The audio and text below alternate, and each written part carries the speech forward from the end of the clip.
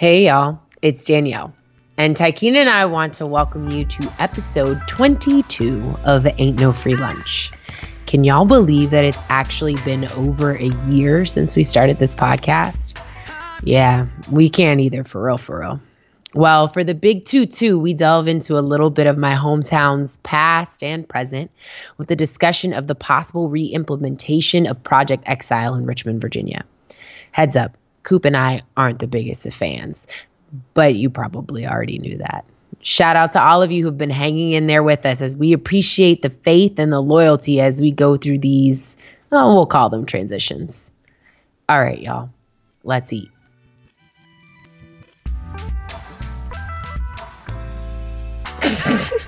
Your haircut looks nice. Oh, thank you. You know, it doesn't even sound right getting a compliment from Danielle. What do you mean? I compliment you all the time. I think. Question mark at the end of that. Don't I? Nah, you know, we troll each other all the time, so it's like never a compliment. Yeah, no, that's actually part of what makes our relationship flourish in the way that it does, is that I'm able to come at your neck as often as I am able to, and you return the favor in kind. Absolutely. So, Coop, where you been? Well, you know, the month of June, I was riding my bike, but I've been around. The listeners want to know, where have you been? Have you been around? I've been present and ready. I've been around, you know. Nah, you were on that bike. So tell them about your escapade. It's actually pretty impressive. So I'm a relatively new cyclist, but I had a goal of riding 500 miles and raising $500 for pediatric cancer in June. Mm-hmm. And I rode 508 miles and raised over $1,000.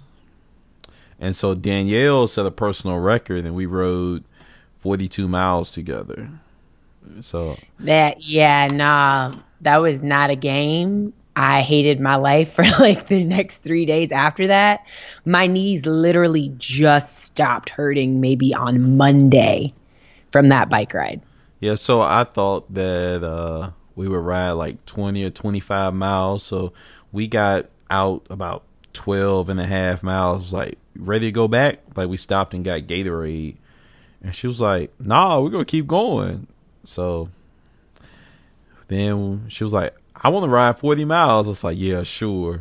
And so she hated me all the way back, but we did it. I don't even know why you let me do that, honestly. So we're going to do 50 in August. No, actually, we're not. I am hanging up my bicycle for long treks. Anything 10 miles and under, I got you. I'll hit you on your leg back.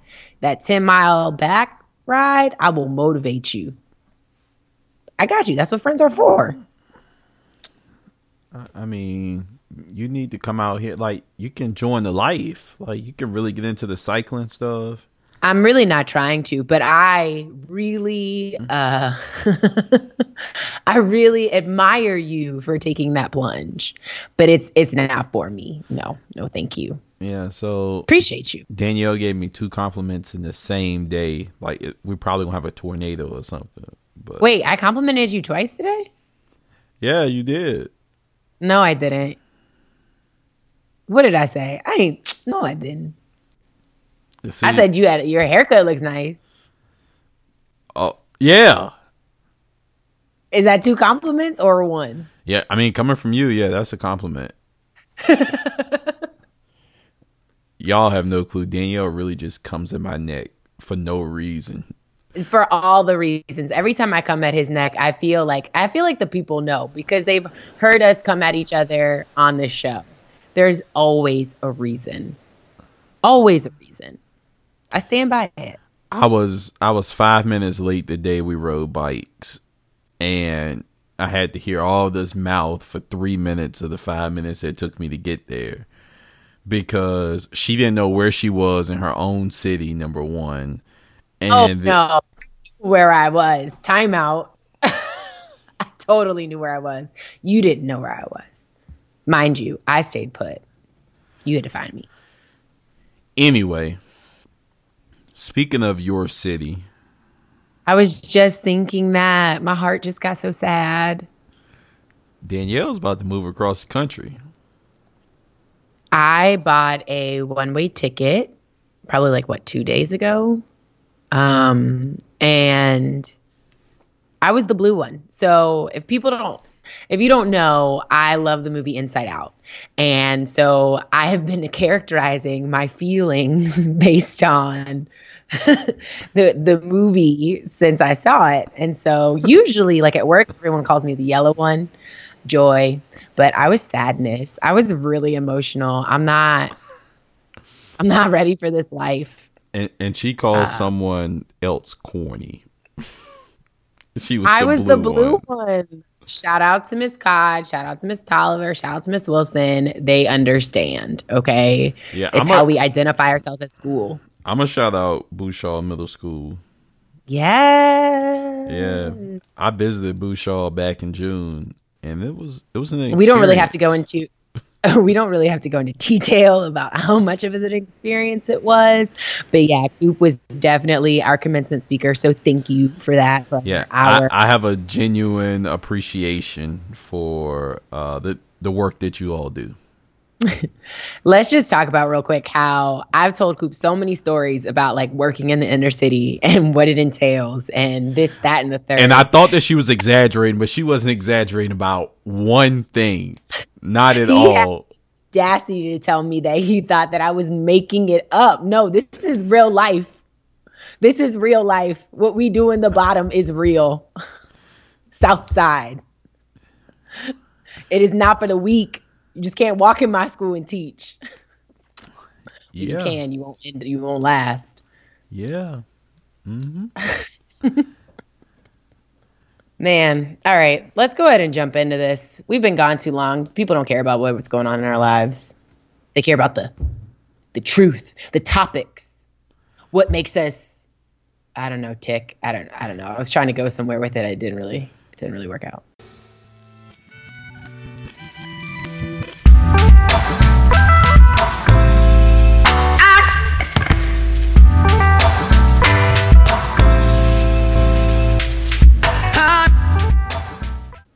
So, Danielle. Taikeen.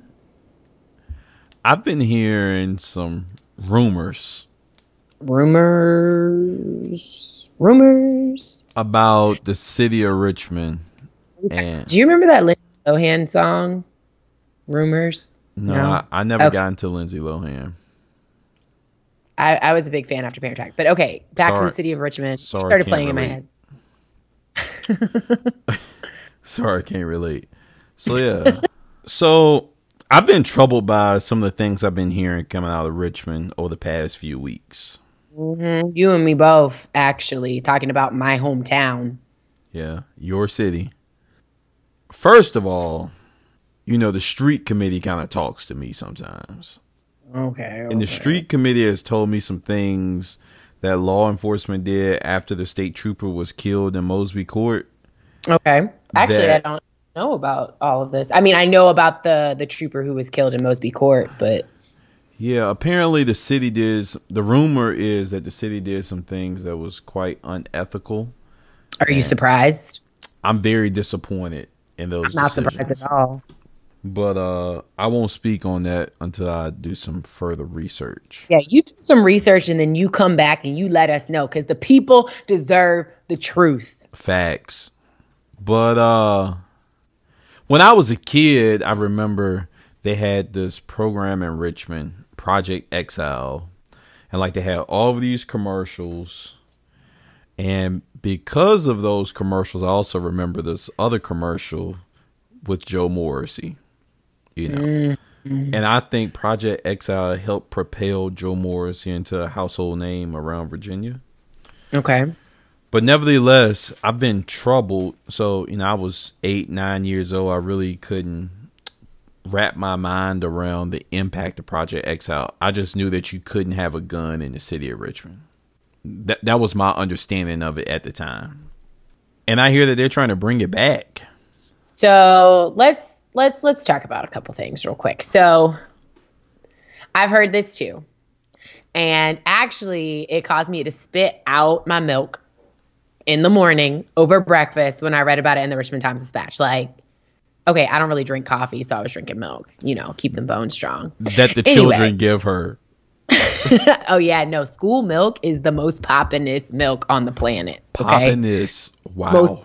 Most poppinest. Okay. Carry on, that's please. off topic. But anyway, so I'm reading this article in the Richmond Times-Dispatch. I don't remember who wrote it, but I remember like literally almost spitting out my milk because I was so furious. And then you texted me about an open letter. Yeah, I texted you about an open letter, which I ended up not even writing because I have like 10,000 things on my plate. But if we're I doing had this, more free time, I'm sending this to them, by the way.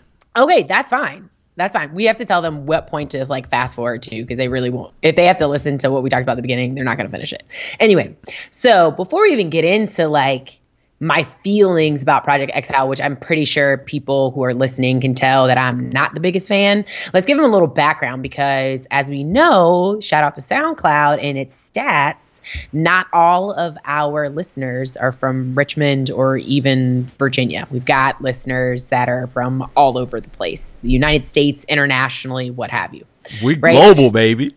Okay, barely global, but we're global. I stamp that. Claiming it. So Project Exile is a federal program that was first started in Richmond, Virginia in 1997. So as Coop said, like he was 8 or 9 in 97. I'm half in 97. I'm 6, half in 97. I'm 7. So honestly, I do not have much of a recollection of Project Exile at all.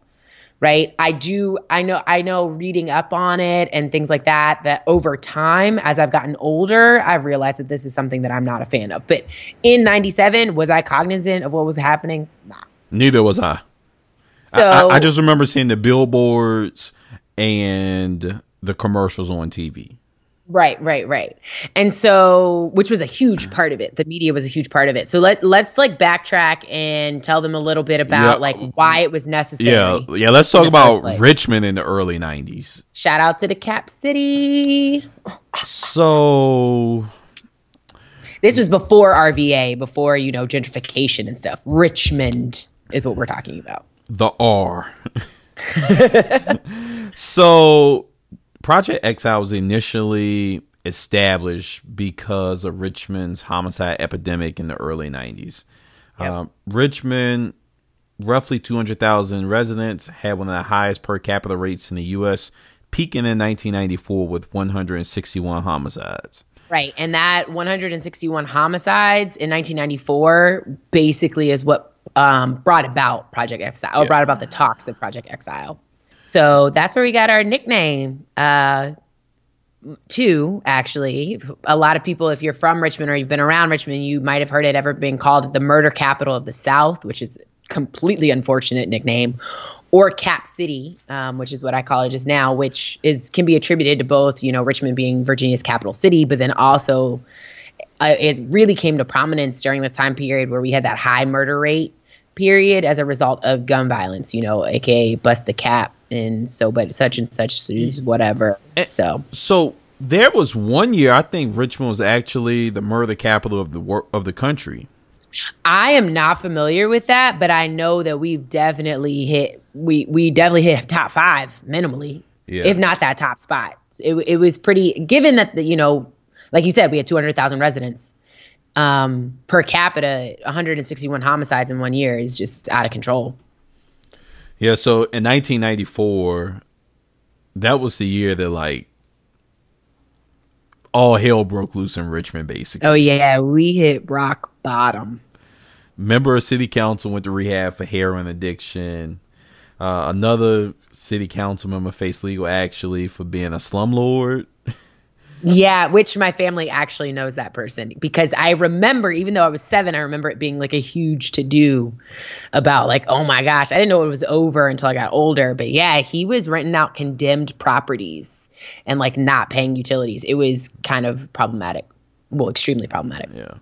Also in 1994, Richmond recorded the nation's 19th largest population decline since 1980. And we were at the bottom of Money Magazine's best places to live list. all on top of our super high murder rates. Shout out Richmond. Yeah. So Project Exile began in 1997, which was the Clinton administration. Yes, it was, which makes sense given what we know about like harsher, sentencing, mandatory minimums, all of that being advocated by the Clintons with an S, Hillary included. Janet Reno was the attorney general. Mm-hmm. And so essentially this program said that persons caught carrying illegal firearms lost their right to remain in the community if convicted and was charged with the federal crime and sent away to a federal prison.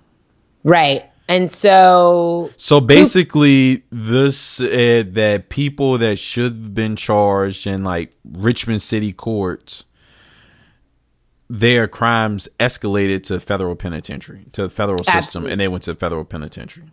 Right. And so under the law, basically, I mean, that's not even like underneath the project. It says Project Exile. Exiled. The convicted person is going to be exiled from home. And I'm very conscious about saying convicted person instead of like criminal, because as we all know, some people are convicted of things that they should not be convicted of. Right. So I want to be very conscious in the words that we use. But Coop actually corrected me in this. I originally thought that the closest federal prison to Richmond, Virginia, is in the southwest portion of the state. So I think it's Lee. And it only opened in 2002. The southwest portion of the state is roughly 6 hours away from Richmond. So if you got sentenced under this federal crime, which mostly was happening in the city of Richmond, you're going to have to, in order to, wherever you're going to be placed in jail or prison, federal prison would be roughly 6 hours away. But Coop, you told me that there's a federal prison in Petersburg. Yes. Well, it's called FCI Petersburg, but it's actually in Hopewell. So it's like 25 miles south of the city of Richmond. Okay. Yeah, I wasn't aware of that. However, there are two things. I don't think that prison was open when Project Exile was active. And number two, I don't think people convicted under Project Exile would be eligible to go to FCI Petersburg because it's like low and medium security. Mm-hmm. And so the prison that I was talking about, that only opened in 2002. So, I don't know how far away these people would be being sent from their communities, which I can go on about. We're going to check it at the solutions, why this is an issue, pushing people away from their communities when they've committed crimes. We're going to talk about that a little bit later, but it's definitely a huge, huge problem. Yeah. And so DC and Richmond had DC and New York City has similar programs, but I don't think either was as aggressive as Richmond's was. Right. Richmond is kind of like the big caboodle. Yeah. Is that a phrase? Caboodle? Big shebang. I'll go with big shebang. Yeah. I mean, and the thing about it is like when we're talking about this, why should our out-of-state listeners care? Well, I'll tell you why you should care. In March of 2017, so that's roughly 5 months ago, U.S. Attorney General Jeff Sessions, who we all love and respect so much. Speak for yourself. I hope you can hear the sarcasm. He came to Richmond back in March of 2017 and basically was quoted as saying that he hoped to not only get Project Exile up and running again in Richmond, but to bring it to a national scale. So if you are caught with or someone is caught with an illegal firearm, not only do they lose their right to remain in the community when they are imprisoned, and then also there's a mandatory minimum sentencing of roughly 5 years. Yeah, and so it's interesting to me that Richmond, especially politically, is a Democratic stronghold. It is. I mean, most major urban areas, cities are going to be Democratic strongholds. But we have a Democrat as mayor. We have a Democratic governor. All of our statewide seats are held by Democrats in Virginia. Right. And for them to be so willing to work with Sessions on a program that we know has been a hindrance to people of color speaks volumes to me about their vision or lack thereof for the Commonwealth of Virginia. Oh, absolutely. I mean, to be fair, like the project has been adopted by other locales. Like Atlanta has adopted it, although under a different name. Rochester, New York has adopted it, also under a different name. Proponents of legislation basically are trying to voice that the Black community in particular was most devastated or is most devastated by gun violence. Roughly I think it's in that late 90s period, roughly 80% of all the homicide victims in Richmond were Black during this crime wave. Okay, given that Black people are often a Democratic stronghold, shout out to all the Black women, 96 percentile of us who did not vote for Donald Trump. I will not let anyone forget that. Sometimes it becomes a very racialized issue. So, when you make that point. Well, Richmond was predominantly Black in the mid 90s as well. It's still predominantly Black. It's roughly 60% Black, the actual city. Once you get, when you add in like the greater Richmond area, it no longer becomes majority Black, but it definitely is majority Black right now in 2017. Right. And so like a lot of the proponents, not only are they capitalizing or pushing it in terms of saying that, this is something that's devastating the Black community, but then they're also saying that half of the victims of gun violence during that time period, they had no prior criminal record. And most unfortunately, a lot of them were innocent bystanders of drive-bys. So, that during that period, we also had a huge gang resurgence. So basically, the logic of the goal of Project Exile, from what I understand and what people are the Democrats who are trying to push it right now are saying, is that it's an attempt to remove the criminals with guns, the people who are committing gun violence, essentially. Yeah, so some of those people, so the mayor has not said anything about it. So the mayor is a Black man in Richmond who I think has a political future, and I think that he will tread very lightly on this. However, the Richmond Commonwealth's attorney, which is our district attorney in other states, in Virginia, we call him Commonwealth's attorney, who's also a Black man, Mike Herron, he's come out and basically said, we have no other choice. And the chief of police, who's also a Black man who's actually from D.C., Chief Durham, he's been like pushing for this program for about 2 years. Absolutely. Which is interesting because Chief Durham and I sat on the criminal justice reform panel 2 years ago, and we were kind of singing the same song, and it definitely wasn't Project Exile. But I think that before we kind of go a little bit further into it, we probably should give a little bit of history about like how we got to this point in Virginia. Mm-hmm.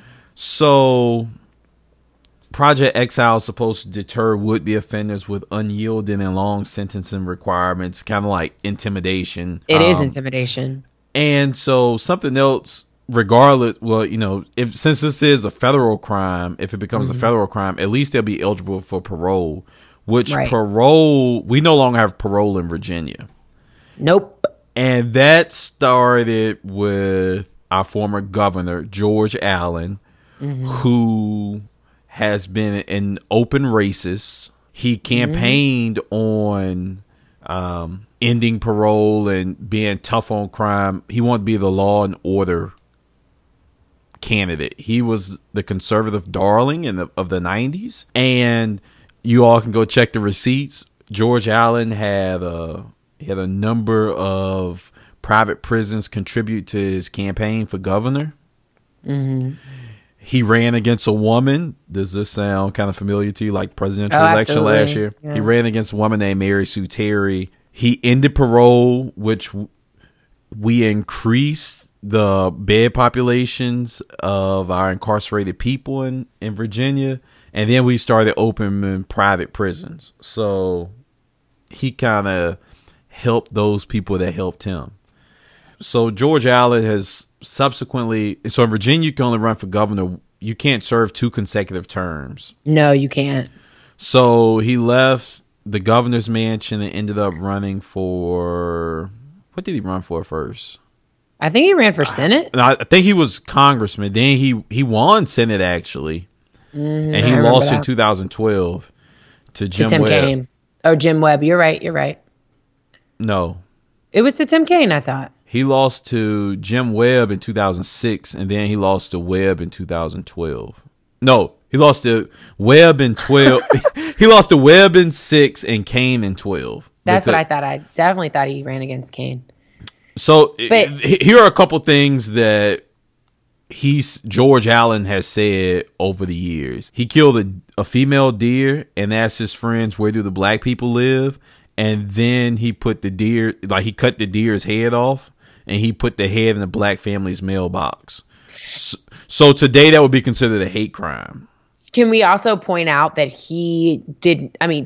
Tim Kaine won by the skin of his teeth against George Allen. It was not a sweep. After he's going to name all of these things, but let's just be aware that this was not an easily won Senate bid. Yeah, so he used the N-word around the black college teammate, who he also told that he moved to Virginia because the blacks know their place there. He said that there was a turtle one time, and they said, why don't you kill and eat these turtles? And George Allen said, we don't eat them. The N-words eat them. He was asked if he had Jewish ancestry, and he recalled as if he had been struck and accused the question of casting up aspersions. So, like, he has a history of being someone that focuses on race a lot, and in a negative way. And I don't think it's a coincidence that he was a proponent of Project Exile.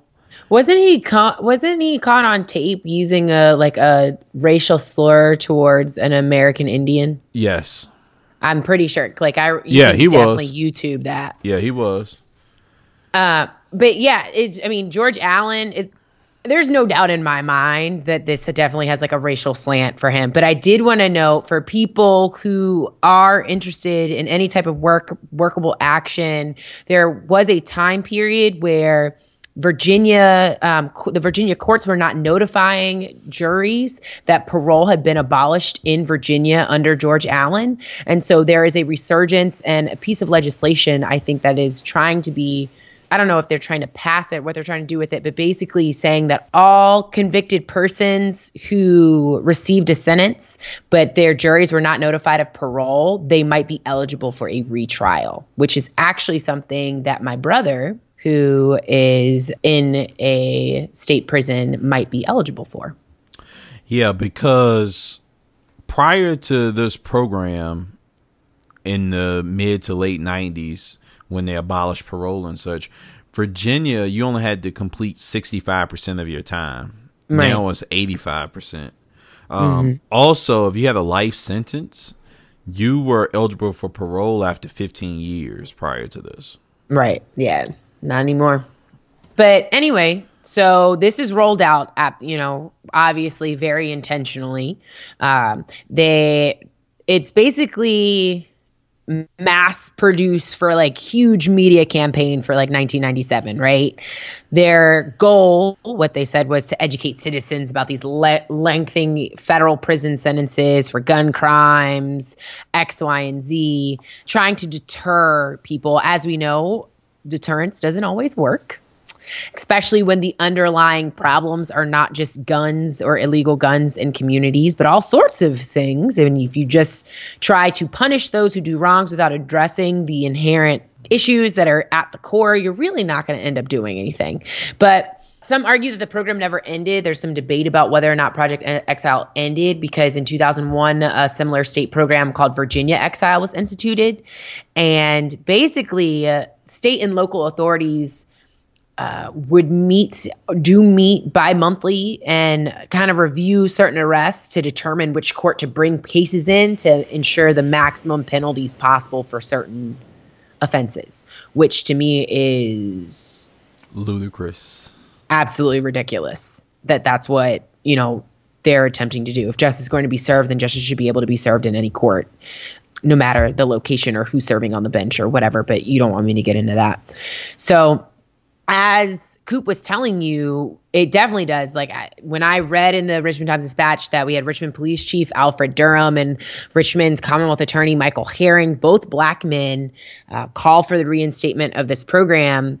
Basically, I mean, to be fair, Commonwealth Attorney Herring did say that it was it was noted that it was very reluctant, that he said we had no other choice. This is not something that he wanted, that he's been telling the police chief Durham that this is not something that he's a fan of. But nevertheless, he seems like he's kind of come full circle. I think it's also really important to note that the National Rifle Association, also known as the NRA, is a early and vocal supporter of Project Exile, even lobbying the U.S. Congress to secure $2.3 million so that the Project Exile could be replicated in Philly and Camden County, New Jersey, basically saying that it wants to punish all committers of gun crimes severely, especially those having to do with illegal possession, of course, rather than making gun purchases more difficult or, background checks or, mental health checks or, all the things that would make sense as a deterrent. They'd rather kind of be reactive than proactive. Yeah. And so the thing for me, I think everything considered, Project Exile wasn't effective in the 90s. Well, yeah, and that's the big thing. But even before we get to whether or not it was effective, let's just rewind. They're talking about bringing back Project Exile. In 1994, when we first started having this discussion about Project Exile, we had 161 homicides in 94.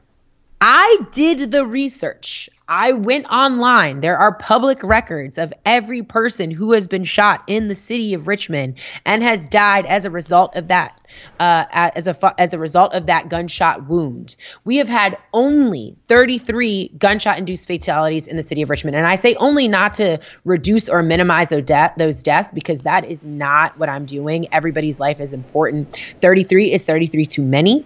But at the same time, you cannot compare 33 gunshot-induced fatalities to 161. Yeah, so basically, it is not the same thing. So basically, Richmond is on pace to have 70 murders this year. Right. Comparatively to 161.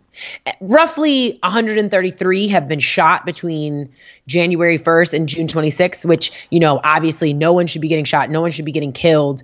But to bring back something that is this huge. This is a drastic measure. I thought maybe we were in the hundreds of people who had been shot, but that's not the case. Yeah. So it's almost like Donald Trump threatening to send in the feds to Chicago, and Chicago per capita is not even top 10 most dangerous city in the country. Exactly. That's the way that I read it. So I think that I was mostly affronted by it, because I was like, I'm doing this research trying to figure out where our murder rate is, and it's nowhere near, especially considering that Richmond has grown since 94, since 97. It just doesn't make sense. But let's go back to what you were talking about in terms of Project Exile's effectiveness, because there are some people who are saying like it's super effective. It's the reason why crime rates went down in the city of Richmond. And then there are other people, namely people who use research, who understand that it's not necessarily the best move for our city. Project Exile has not been, like some people say, oh, well, crime decreased in Richmond. We had Project Exile and it was effective. And truthfully, crime decreased nationally. And so I think all of this stuff is cyclical. And so crime was up all over the country in the mid to late 90s. Crime decreased late 90s, early 2000s. And so I think a lot of people are like attributing the success of the decrease of crime in Richmond to Project Exile, and that's just simply not the case. Oh, yeah, definitely. And I think it's important to note that when it was originally rolled out, Project Exile was opposed by some, interestingly enough, gun rights groups who were afraid that this would then impact what they called good guys with guns, which, I roll. Yeah. And then, black leaders, many black leaders who said that it disproportionately would have affected the African American groups. Not only are we going to be the victims of gun violence, but we tend to, in those instances, were the people committing it. So it was really, really hard on those communities. You had families against mandatory minimums, that sort of thing. But all of this research comes in. There was a 2003 study of the prison sentence enhancements done. It was done specifically on Project Exile by Stephen Raphael and Jans Ludwig. Again, Jans Ludwig. I apologize if I mispronounced it. That basically concluded, and I quote, "However, the impressive declines in gun homicides in Richmond around the time of Project Exile can almost entirely be explained by the fact that the city had unusually large increases in gun homicides through the mid-1990s, and that cities with larger than average increases in gun homicide rates subsequently experience unusually large declines," end quote. So they're basically saying exactly what you said. It's a cycle. And so you cycle in and you cycle out. And there were so many, there's a comment on that same study by Peter Greenwood that, again, goes with that, basically saying that when you compare Richmond to other cities, the decline experienced in Richmond when Project Exile was implemented was no greater than what probably could have been expected without any intervention, because cities all over the United States of America there was a national decrease in gun violence. And Project Exile didn't do that for all of the entire nation. Right. So for me, I think probably the real frustration for me comes from the unwillingness to try other programs that I think could be more effective. Absolutely. We're solution-oriented podcast, so let's hit them with some solutions as to why Project Exile is not the move. It's not the move. Yeah, because it doesn't work. We know it disproportionately affects people of color, poor people, the people that can't afford attorneys. Absolutely. So, I alluded to Joe Morrissey earlier. When I was a kid, so Joe Morrissey has a checkered history in the public sector. However, Joe Morrissey used to have a commercial when I was a kid, and his little jingle always said he had never lost a jury trial. And so... Oh, I remember that. Yeah, and so, the people that could afford, like Joe Morrissey, these people they weren't convicted as frequently as people that can't. They have these court-appointed attorneys, et cetera, et cetera. So, one program that I've seen in other cities around the country, buyback programs, which much like I'm sure almost every city in America now has buybacks for prescription medication that you don't use or that you give back. But with buyback programs with guns, there are grants available from the Department of Justice, from Jeff Sessions' office. And what they do, they pay people if you bring in guns. So it doesn't matter if that gun was used for a homicide, anything. They just try to get the guns off the street. And I think that, so I can tell you that the Democratic nominee for governor, Ralph Northam, unfortunately, he didn't support a program like this in the past. And hopefully he will now. But I think that's one solution that we can definitely try. Absolutely. I think it's important that we explain a little bit in a tad bit greater detail when I say zero tolerance. The Project Exile is a zero tolerance policy. If you are caught with an illegal gun, you are going to be sentenced in a federal prison, which puts you at a 5-year minimum in that federal prison. So not only is it zero tolerance, but then you also have mandatory sentencing. And just looking at those two things right there, that's a massive cost to the community. That's a massive cost to the community to keep inmates, to build prisons, to house them, to feed them, to make sure that their medical expenses are paid for. These are tax dollars that people are spending. Now, are they it's a federal prison, yes.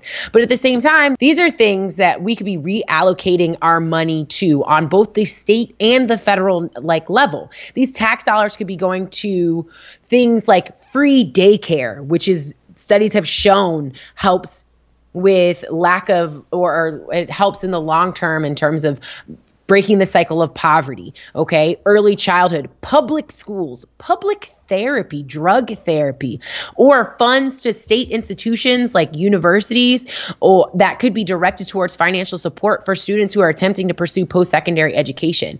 If we become proactive instead of reactive, why don't we make sure that people have lives where they don't want to pick up a gun or don't need to pick up a gun in order to survive on a day-to-day basis, rather than just punishing them when they are reacting to the place that they live or the city or the area that they've surrounded themselves with or their family is. Like, solution number one, cut out the mandatory sentences and slide the money to communal efforts that really will cut back on the violence. Not only that, I can't have faith in zero tolerance policies.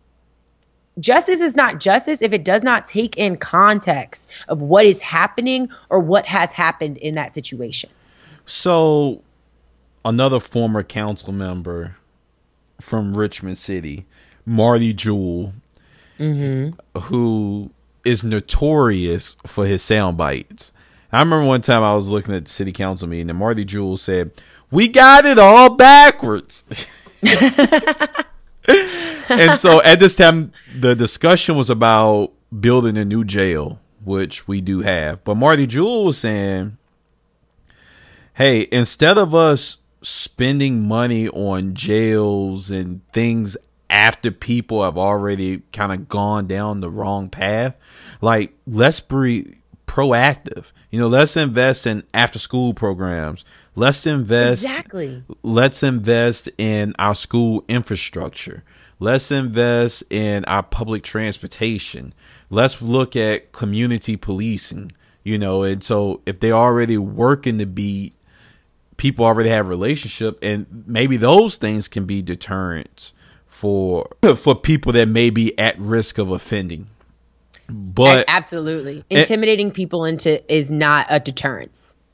It's not. And so I think that under Councilor, you know, I think gun violence is a symptom of the problems that really ail our communities, right? Oh, 100%. So if you have a cough, you don't go to a doctor and say, I have a cough. Like, well, you know, he's looking, why are you coughing? Do you have pneumonia? Do you have the flu? Do you have a cold? Like, and I think that if we just look at this and try to create interventions and remedies and solutions for gun violence instead of saying why are people committing gun violence, we are really missing the point. Oh, no, I completely agree with you. I think there's like one of the biggest solutions has to be like, let's look at our budget. How do we allocate money? But then on the other hand, so that's a solution for the front end. Solution on the back end, likewise. So Project Exile, within the name, it says you're going to be exiled from your friends and family. That's part of the deterrence that they've established, is we're going to send you away for a very long time, far away from your family, right? Studies have, well, go ahead. And we know that that's ineffective for anyone that's going to re-enter society. Exactly. Removal from the community does not work. There are studies. Like, y'all, Google is a resource. If you don't trust Google, go to Google Scholar. I don't care. Like, prison visitations greatly improve how offenders are able to transition back into the community after their sentences come to a close. Right? It does. The word is, I can never say it. Recidivism. Thank you. Recidivism. I always want to say it like recidivism or something crazy. But basically, like, having the opportunity to have visitations, the opportunity to have frequent visitations directly is all correlated to whether or not a person is more likely to commit a crime and return to the prison system. Okay? Removing people from their community only makes them more likely to commit crimes upon their return to that community. Studies have shown that the more frequent visits an inmate receives is directly related. There's a direct correlation, basically, to a decreased risk of that person, returning to prison or engaging in behaviors that lead to prison times. And this is coming from someone, I'm raising my hand, who makes monthly and sometimes bi-weekly visits to a state prison. Yes. And I see myself how effective it is having that person, having someone know that you care about them and that you're willing to drive the hour, sometimes hour and a half, sometimes 2 hours, depending on where I'm coming from, to see you. Right. That I'm investing this time, and it keeps that person out of trouble. It keeps them out of trouble in prison, and they don't want to come back because then they see what it does to you to have to make that trip to go visit you and visit them. And they don't want that. They don't. And it really, really, it's to remove people from their communities, to deny them their visitations, to push them away for 5 years minimally. All you're doing is when they get out, what reason do they not have to go back in? Right. And so I think that sometimes, in Virginia, we call it going up the road.